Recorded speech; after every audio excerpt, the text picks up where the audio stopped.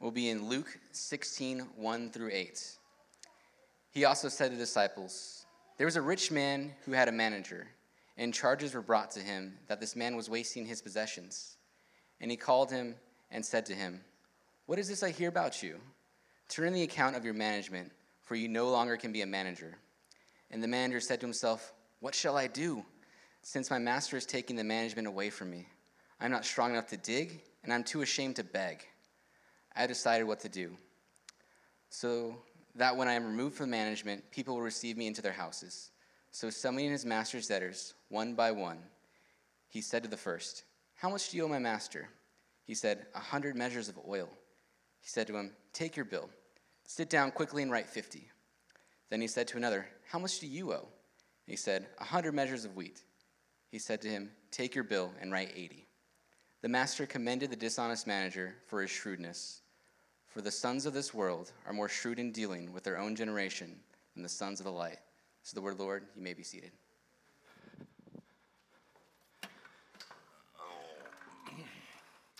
All right. Thanks a lot, Ken. And thank you, Michael. And most of us know that Michael really built the Connect desk. Ken was only supervising. So anyway, good morning, Redemption.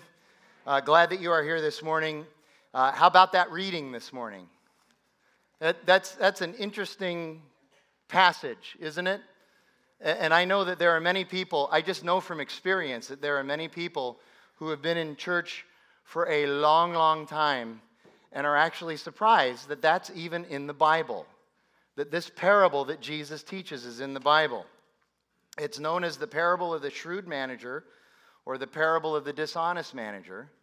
If you turn in your Bibles to Luke 16, we're going to get there in a little while. I have a lot of introductory work to do, but just to give you an idea, last week I was with a seminary graduate, somebody who has a Master of Divinity from seminary, and he knows that on this particular Sunday that all the Redemption churches are taking a week off from the series that we've been doing in the book of Acts, and we all get to do whatever we think is important or that God has led us to do. I had another message written several weeks ago, and God really said, "No, save that for Labor Day weekend. You really need to do this week." Okay, so I'm going to do it. And I told him, I said, "I'm going to do the parable of the shrewd manager." And he laughed and kind of looked at me like I was making a joke. And then he saw that I was serious, and he said, "Well, what is that?" It's the seminary graduate. I won't tell you what seminary, but he's a seminary graduate. He said, "What is that?" And I said, "Well, you know, in Luke chapter 16, there's a really famous parable at the end, the parable of Lazarus and the rich man, right?" "Oh, yeah, sure." He said, "It's the parable at the beginning of the chapter." "Oh, yes. Yeah, I do know about that parable," he said, "but I don't get it, so I've never really taken a close look at it." This parable makes people uncomfortable. Let me give you a great quote from Rick Lawrence, who is an author, a professor, and a pastor. He writes this about this parable. "Did Jesus really tell a story about a conniving jerk? Well, yes. And even more to the point, Jesus uses his parable to tell us that we are sorely deficient in something that people of the world have in great abundance. He's telling us that this deficiency is not good for the kingdom of God. Jesus' parable of the shrewd manager startles and offends us like a belching debutante at a tea party." I love that sentence. We expect our Christianity and our Messiah, for that matter, to conform to the image we have worked so hard to mold for him. We have, as A.W. Tozer observes, taken the Jesus of the Bible and made him a very well-behaved God. The manager in Jesus' parable is unsavory in every way, and it makes no sense that our gracious, well-behaved, soft-spoken, clean-cut Savior is telling us to think like this guy. But that's what he's doing. So what is this about? Like I said, we're all doing a different sermon this morning or something different in all the Redemption churches. This is a passage that frankly doesn't get preached on very much in churches because it's hard. It creates tension. So happy Memorial Day weekend. But it has so much application for us today. As I wrestle, for instance, with the issues and the challenges that we have with the gospel in the marketplace, living all of life all for Jesus, this is a parable that should help us, but not just in the marketplace. We truly are all about all of life is all for Jesus. Truly are. And so it's not just in the marketplace, but everywhere. But I'll tell you, that word shrewd, it kind of disorients us, right? In fact, I think we have a very negative view of the word. Another pastor recently recorded a video at a very large Christian fundraiser that he was invited to, and he did this for research. And he asked dozens of longtime Christians for their definition of the word shrewd. And he compiled those based on the most popular answers. And here's what he found: conniving, sneaky, sly, smoke-filled back room, mean, premeditated cleverness, old man Potter from It's a Wonderful Life, crafty and manipulative, good at getting money but not very happy. That's what we think of shrewd generally. So what is the definition for shrewd that we're using here? Shrewdness is the expert application of leverage at just the right time and the right place. That definition is neutral. It's not evil and it's not good. Shrewdness, like money or just about anything else, can be used for good and it can be used for evil. And Jesus uses this word. But it is nearly impossible for us to keep from infecting the word with negativity. But read your New Testaments. Jesus does use this word. Many of us just don't realize that he uses this word because most translators prefer to take this word and interpret it as wise. See, we like that word wise, right? Very positive connotations, shrewd, negative connotations. So we want to interpret it, most of us, as wise for obvious reasons. Shrewd makes us uncomfortable. But there's actually another Greek word that really is wise. It's the Greek word sophos. And that is not the word that is used in Luke 16.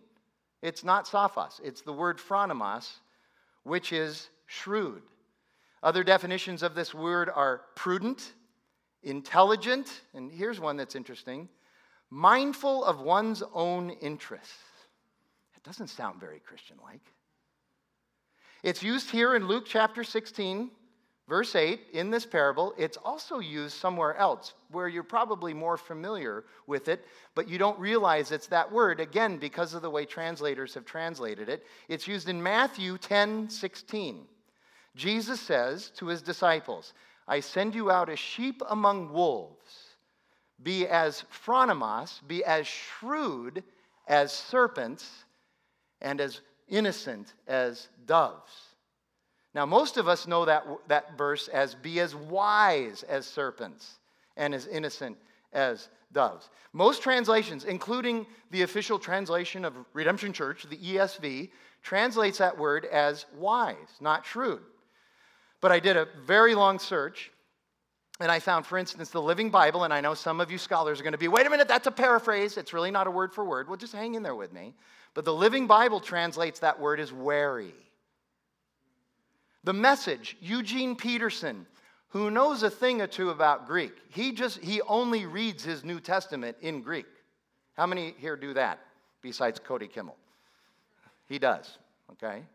All right? He uses the word cunning. And if you're looking for more scholarly translations, the New American Standard Bible and the New International Version, both very scholarly, academic, substantial translations, they use the word shrewd. So based on my study, I would suggest that that's the right translation. And it's not only fair to say, but I would say it's accurate to say that based on the words that Jesus used in his ministry that we have recorded in the New Testament and the words available for him to use, he meant to say way more than just wise in Matthew 10:16. Otherwise, he would have used the word sophos. If he wanted wise, he would have used sophos, not shrewd or wary or cunning. So he used phronimos. And then in verse 17, context is very important. In verse 17 of Matthew, right after verse 16, what does he say? He says, be on guard against men. Be on guard against men. Jesus wants us aware. He wants us thinking. He wants us alert. He wants us perceptive with an edge.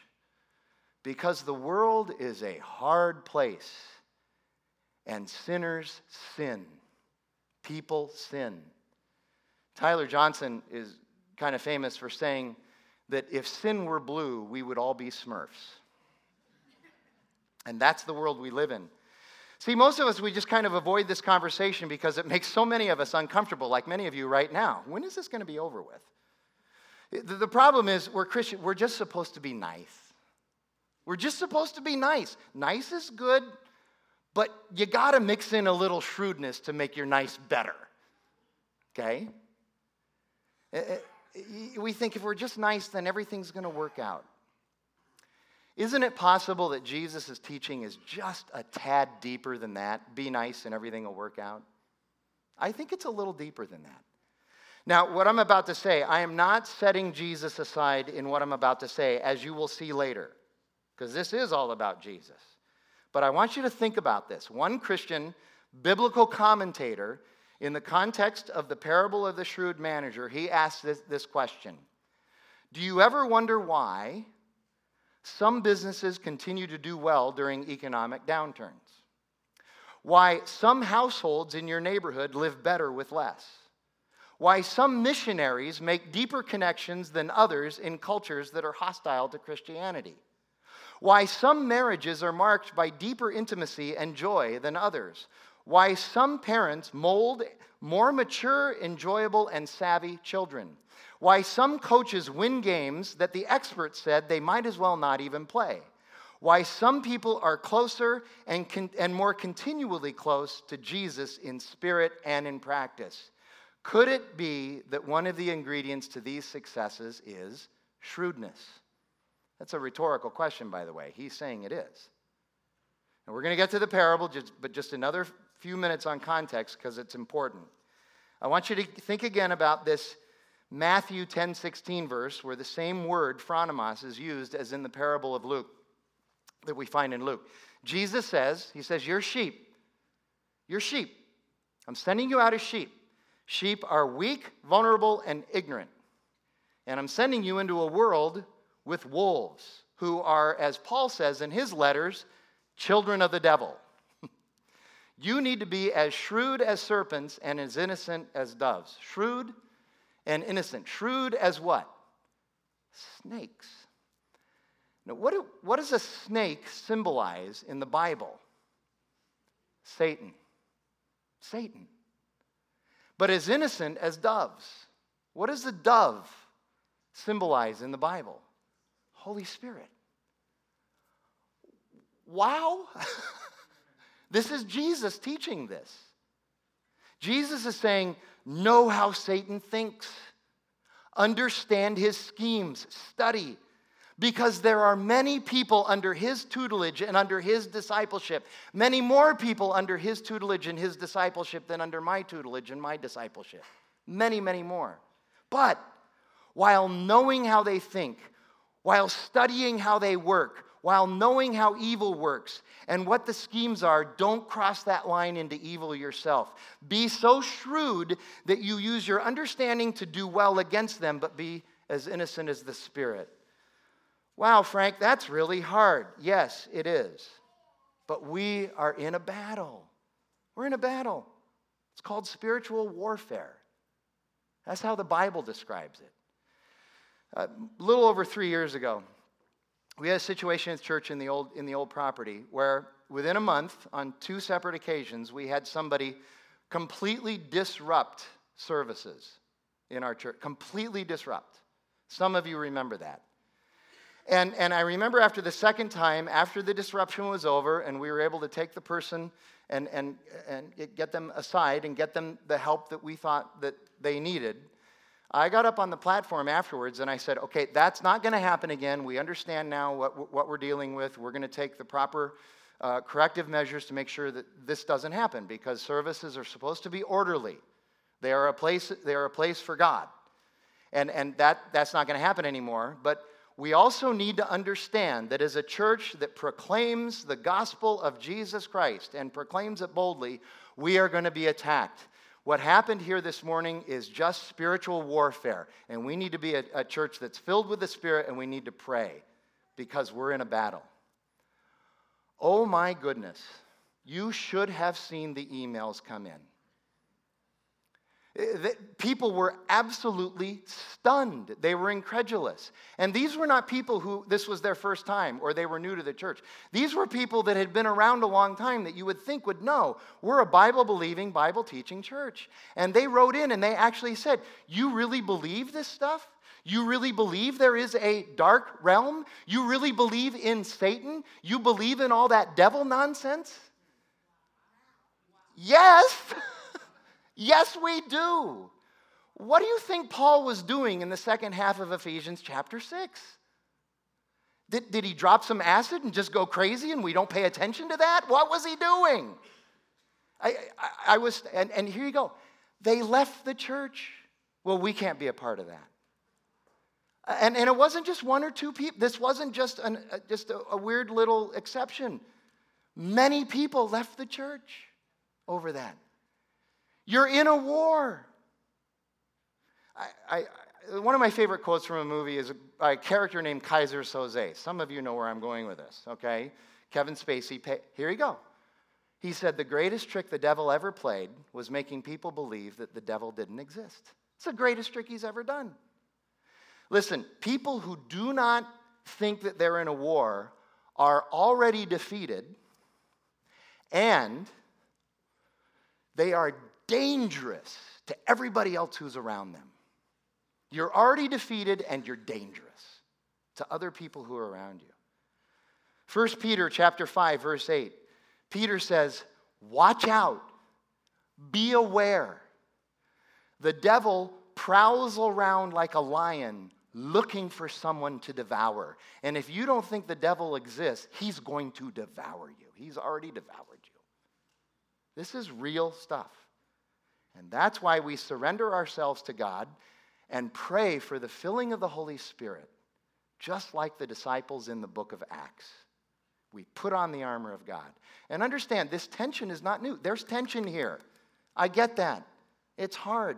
But this tension is not new. Jesus says, be in the world, but not of the world. Have you ever really meditated on that verse and how difficult that is?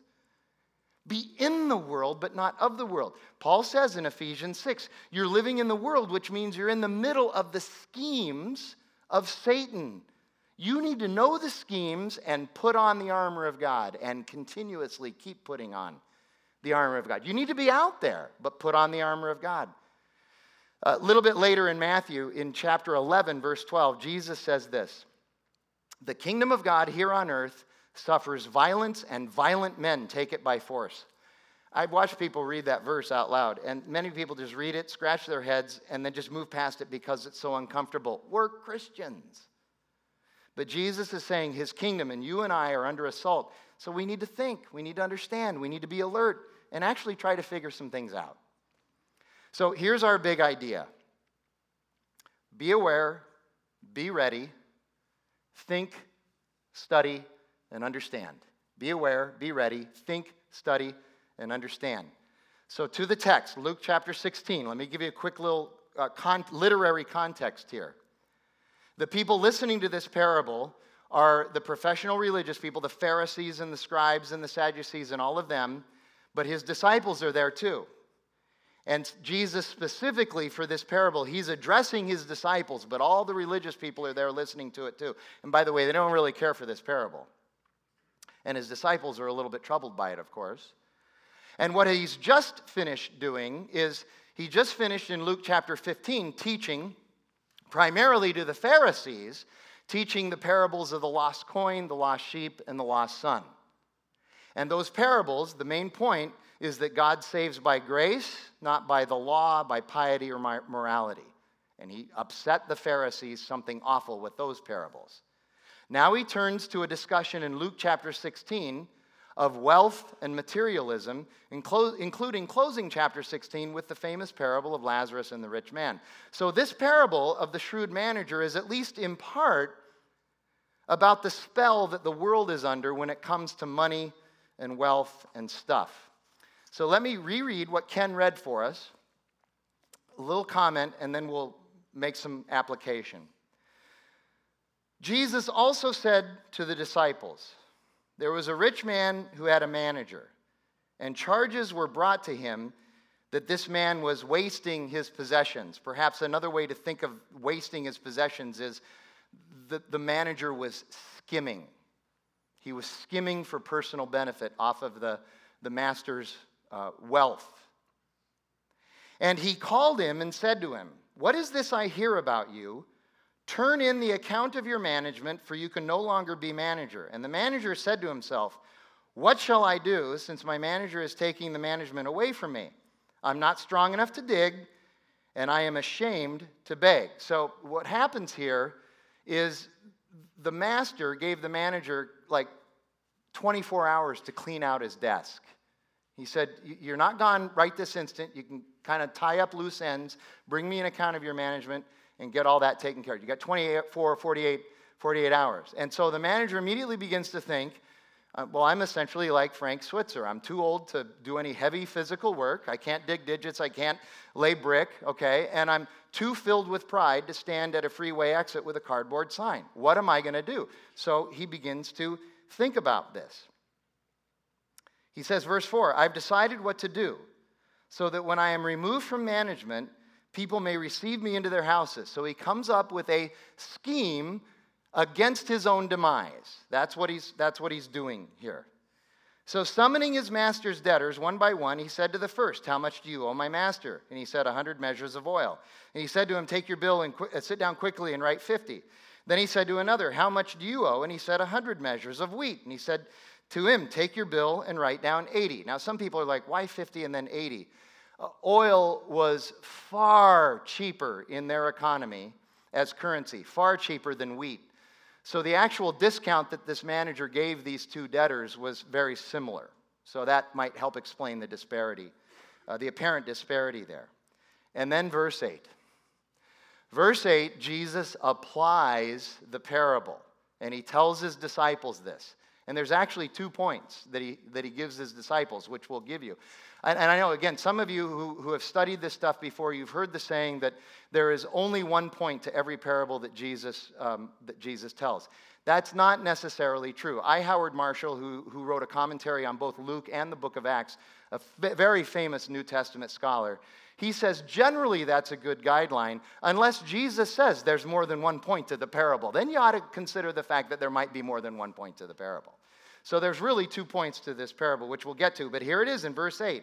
The master commended the dishonest manager for his shrewdness. For the sons of this world are more shrewd in dealing with their own generation than the sons of light. So here are the 2 points that we should get. Number 1, the manager is commended not for his sin, but for how he understands the world. He is commended not for his behavior, but for his thinking. He is commended not for his immorality, but for his shrewdness. We need to understand there's a difference there. And then second of all, Jesus is acknowledging something that I think we all, deep in our hearts, know and believe, but are very uncomfortable acknowledging. It's something that is not so helpful that happens to many people when they become Christians. We become intellectual sloths. We surrender gladly in many cases. People are hysterically happy about this. We surrender the hard work of thinking deeply about things. And then we get stomped. And we wonder why. Jesus says in this parable, if you're going to be a follower of mine, you need to do way more than just wear a t-shirt. Now, I know we sell t-shirts here, and I'm glad you buy them, but you need to do more than just put on the t-shirt. That's what Jesus is saying. He's saying, I want you to think. The Christian faith, the Christian life is not one where you just throw your mind out. It's not. He says, think. You need to study things. And he says you need to wrestle with the world. Jesus is not condoning immorality, sin, deceit, or lies. He is telling us to use our God-given noggins. Now, there's a t-shirt for you. Jesus says, use your noggin. That would be a good t-shirt. He's telling us not to live in the pattern of this world, but to be able to swim in that pattern with understanding and discernment. That's what he's saying. Verse 9. Ken didn't read that for a reason, because this one gets even more confusing for many people. He finishes the parable teaching by saying this, and I tell you, make friends for yourselves by means of unrighteous wealth, so that when it fails, they may receive you into the eternal dwellings. What? Is Jesus saying we're supposed to buy our salvation? What? Unrighteous wealth? Okay, actually, it's not that difficult if you just study a little bit. Check it out. Here you go. That term, unrighteous wealth. Here's what Jesus is saying, right and rightly. Whatever economic system we live in, whatever economic system it is, doesn't matter. Communism, socialism, capitalism, lords and serfs, slaves and masters, ASU and U of A, whatever economic system you're living in, it doesn't matter. That economic system is a worldly system. By definition, because it's a worldly system, it is infected with sin and unrighteousness, no matter what it is. There's no virtue in that economic system. The number of people who want to hold up different economic systems and say, this is virtuous, don't buy it. There's not a economic system in the world that is filled with virtue. It's filled with humanity, and therefore it's filled with sin and unrighteousness. So all of us, Christians and non-Christians, participate in whatever economic system we're in the midst of. So all of our wealth, all of it, money, stuff, is, in this sense, unrighteous. Every bit of it. And Jesus says that the best thing that you can do with your wealth and your stuff, no matter how you gained it, the best thing you can do is to be generous. He's teaching generosity. Don't cling to your stuff as if it's your own. John, in the book of 1 John chapter 2, he says, do not love the world or anything in the world, because the world and its possessions are passing away. And if you love the world and the things in the world, you do not love God. So what Jesus is indicating here is he's saying you need to be generous because your generosity is an indication of where your heart is. Is your heart for God and people, or is it for the world and yourself? And the result of your heart being for God and others, even in the midst of shrewdness, is that you will be welcome. Be shrewd and be generous, because Jesus is and has been so generous with us. And he was also shrewd. Think about how Jesus achieved the victory of our redemption. Just think about that. How did he do that? On a cross. Was this not shrewd to allow himself to fall right into the hands of the world and do exactly what they told him to do? This was a system of the world, and he went with it. He did it the world's way. Was this not shrewd? It was. The answer is yes, it was, because the game that the Jews and the Romans were playing with him, they thought it was over when they took him down off that cross and put him in the tomb. They thought the game was over. They had no idea that Jesus was taking that game into overtime. 3 overtime periods later, Jesus busts out of that tomb, and he doesn't give us a sudden death victory. He gives us what? A sudden resurrection victory. Jesus achieved our salvation by generously giving himself and shrewdly doing it the way the world thought that they were going to win. He's shrewd and he is generous. I know some of you are like, that's really hard to hear that Jesus was shrewd. Well, let me kind of wrap up with this. Here are some principles about biblical shrewdness that we learn from this parable that we can apply. And by the way, these principles should be applied in context. We need to have a context first before we can start to apply these principles, but they're helpful principles to remember. Here's number 1. Study how things work. Pay attention. Study how things work.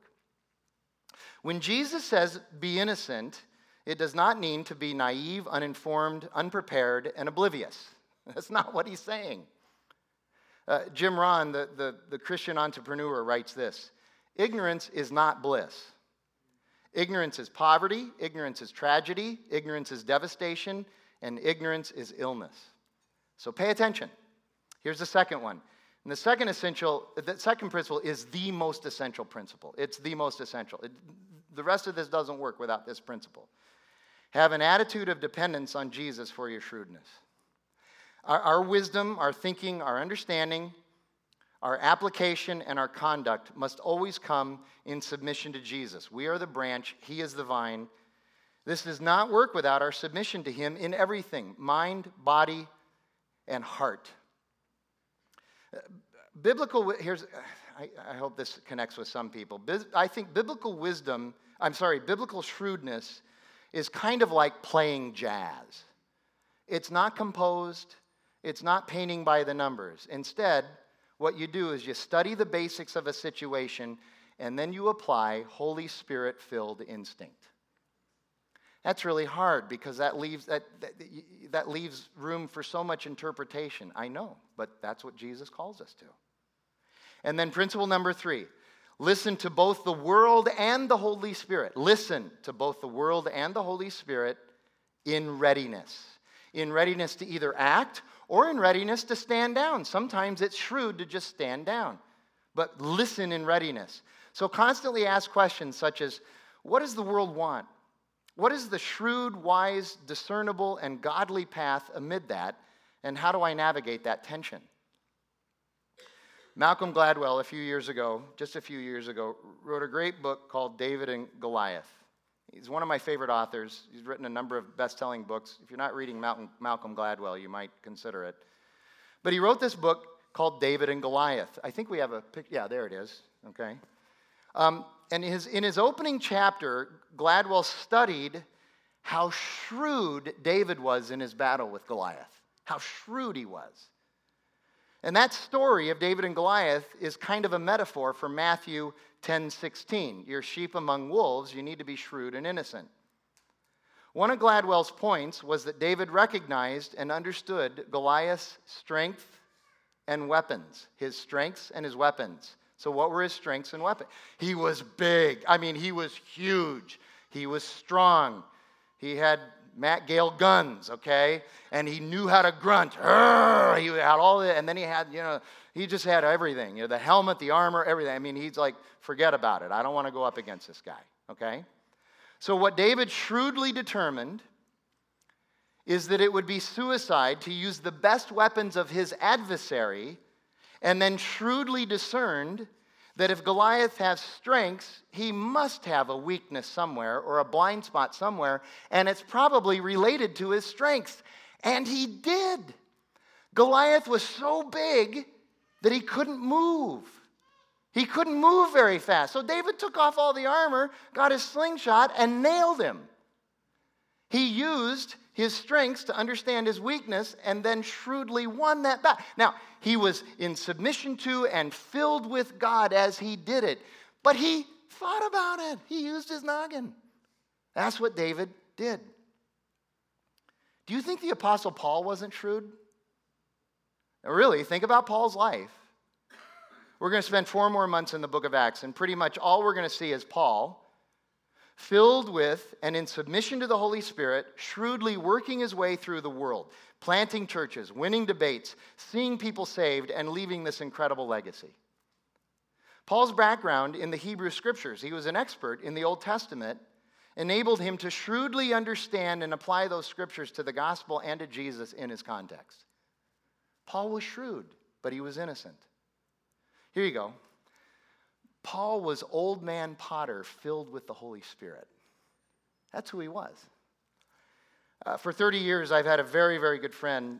We're very close. He's an attorney, and he's a Christian, and he's a deacon at his church. And this guy wins. He just wins. He is the definition of shrewd, the expert application of leverage at the right time in the right place. And I bring this up, frankly, because in church world, I think that attorneys kind of get a bad rap. We just assume they're filled with evil. We do. How can you be an attorney and be a Christian? Well, you could say that about just about any, by the way, but we especially pick on lawyers, I think. Listen, my friend knows how the world works. And here's what he says about it. He says, you can sum up the world in one saying: they are trying to get you. Be ready. That's what he says. And he works shrewdly, yet he protects innocence. He's done a couple things for me as an attorney over the years, and he did it shrewdly. And it was really hard work, but he did it shrewdly. I was able to get the results that I think that we needed to get, but we were able to also maintain our faith and our innocence in the midst of it. It was really hard work because we had to think about things. You got to think outside of this spectrum, outside of this box to be able to do it. But I've also noticed that there's a fantasy that some Christians have. You're in a difficult marketplace situation, and so here's what I'm going to do. I'm just going to be nice, because if I'm nice, then they're going to do whatever I want because of my niceness, okay? And because I'm nice and they do whatever I want, and I get everything I want, they're not going to screw me over, okay? And then because I'm nice and I get everything I want and they don't screw me over, then they're going to come to know Jesus. And that's generally a recipe for losing, in case you haven't noticed.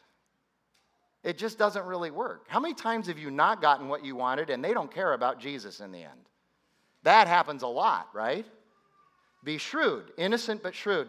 The last 3 years, I have had way more of these conversations than I had in the first 17 years of vocational ministry. And here they are. It's corporations or employers making promises, often in writing, promises to their employees, and then going back on those promises, not executing.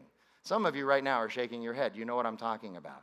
And I'm not talking about little stuff. I'm talking about life-changing stuff. I'm not talking about an employer said, hey, okay, I'll let you have that Friday off so you can be with your spouse or whatever. And then they said I couldn't have Friday off. I'm not talking about that. I'm talking about big, life-changing stuff. And almost everyone I talk to comes to me and says it and describes it in terms like this. There's this spectrum, and they're only living on the ends of the spectrum. They're going, I'm either going to sue the snot out of them, or I'm just going to lay down and pretend it never happened. And my question is always, what about something outside of the realm of that spectrum where you actually think and try to find some spots of leverage where we can apply leverage shrewdly and get what you still want, but also make it be right? And you don't have to involve all this other stuff. What about that? Okay? Think, pray.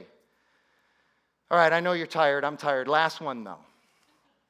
Last one. Several years ago, Jackie and I moved from Glendale to North Phoenix for obvious reasons. Anyway, sorry. Kidding. We enjoyed our time in Glendale. We had 2 years left on our mortgage on the house in Glendale. We always get 15-year mortgages. And we had 2 years left on our mortgage, so we had lots and lots of equity. And the truth is that generally when you move from Glendale to Phoenix, you're going to pay more per square foot for a house. That's just the way it is, substantially more. So we finally found a house that we wanted to buy, and we had our agent with us, a Christian guy, by the way, our agent with us, and we're writing the offer. And as we're writing the offer, we said we're putting $200,000 down on the new house. Essentially, the equity from the house in Glendale, we're moving over and putting it down on the house in Phoenix. He was absolutely incredulous. Here you go. He said, you realize they will loan you 110% of the value of your house. You realize that, don't you? Do you guys remember those days? Remember those days? Okay. So they say, they'll loan you. Take that $200,000 and have fun. Live it up. Go on a once-in-a-lifetime trip. Buy a boat. He's telling us this. And Jackie and I looked at him and went, no. That's the way the world would do it, but that's not shrewd. 3 years later, you know what happened, right? The bottom fell out. And we still had equity in our house, comfortable equity. And we had a smaller payment that we were never worried about being able to make in the mid. So who's having fun now? That boat doesn't look so good anymore, right? And we did that in the midst of the neighborhood literally partly fell down around us as people just abandoned their homes and they collapsed. It was an absolutely amazing thing. Guys, here you go. Here's my close. Jesus knows what he's doing. Jesus knows what he's doing.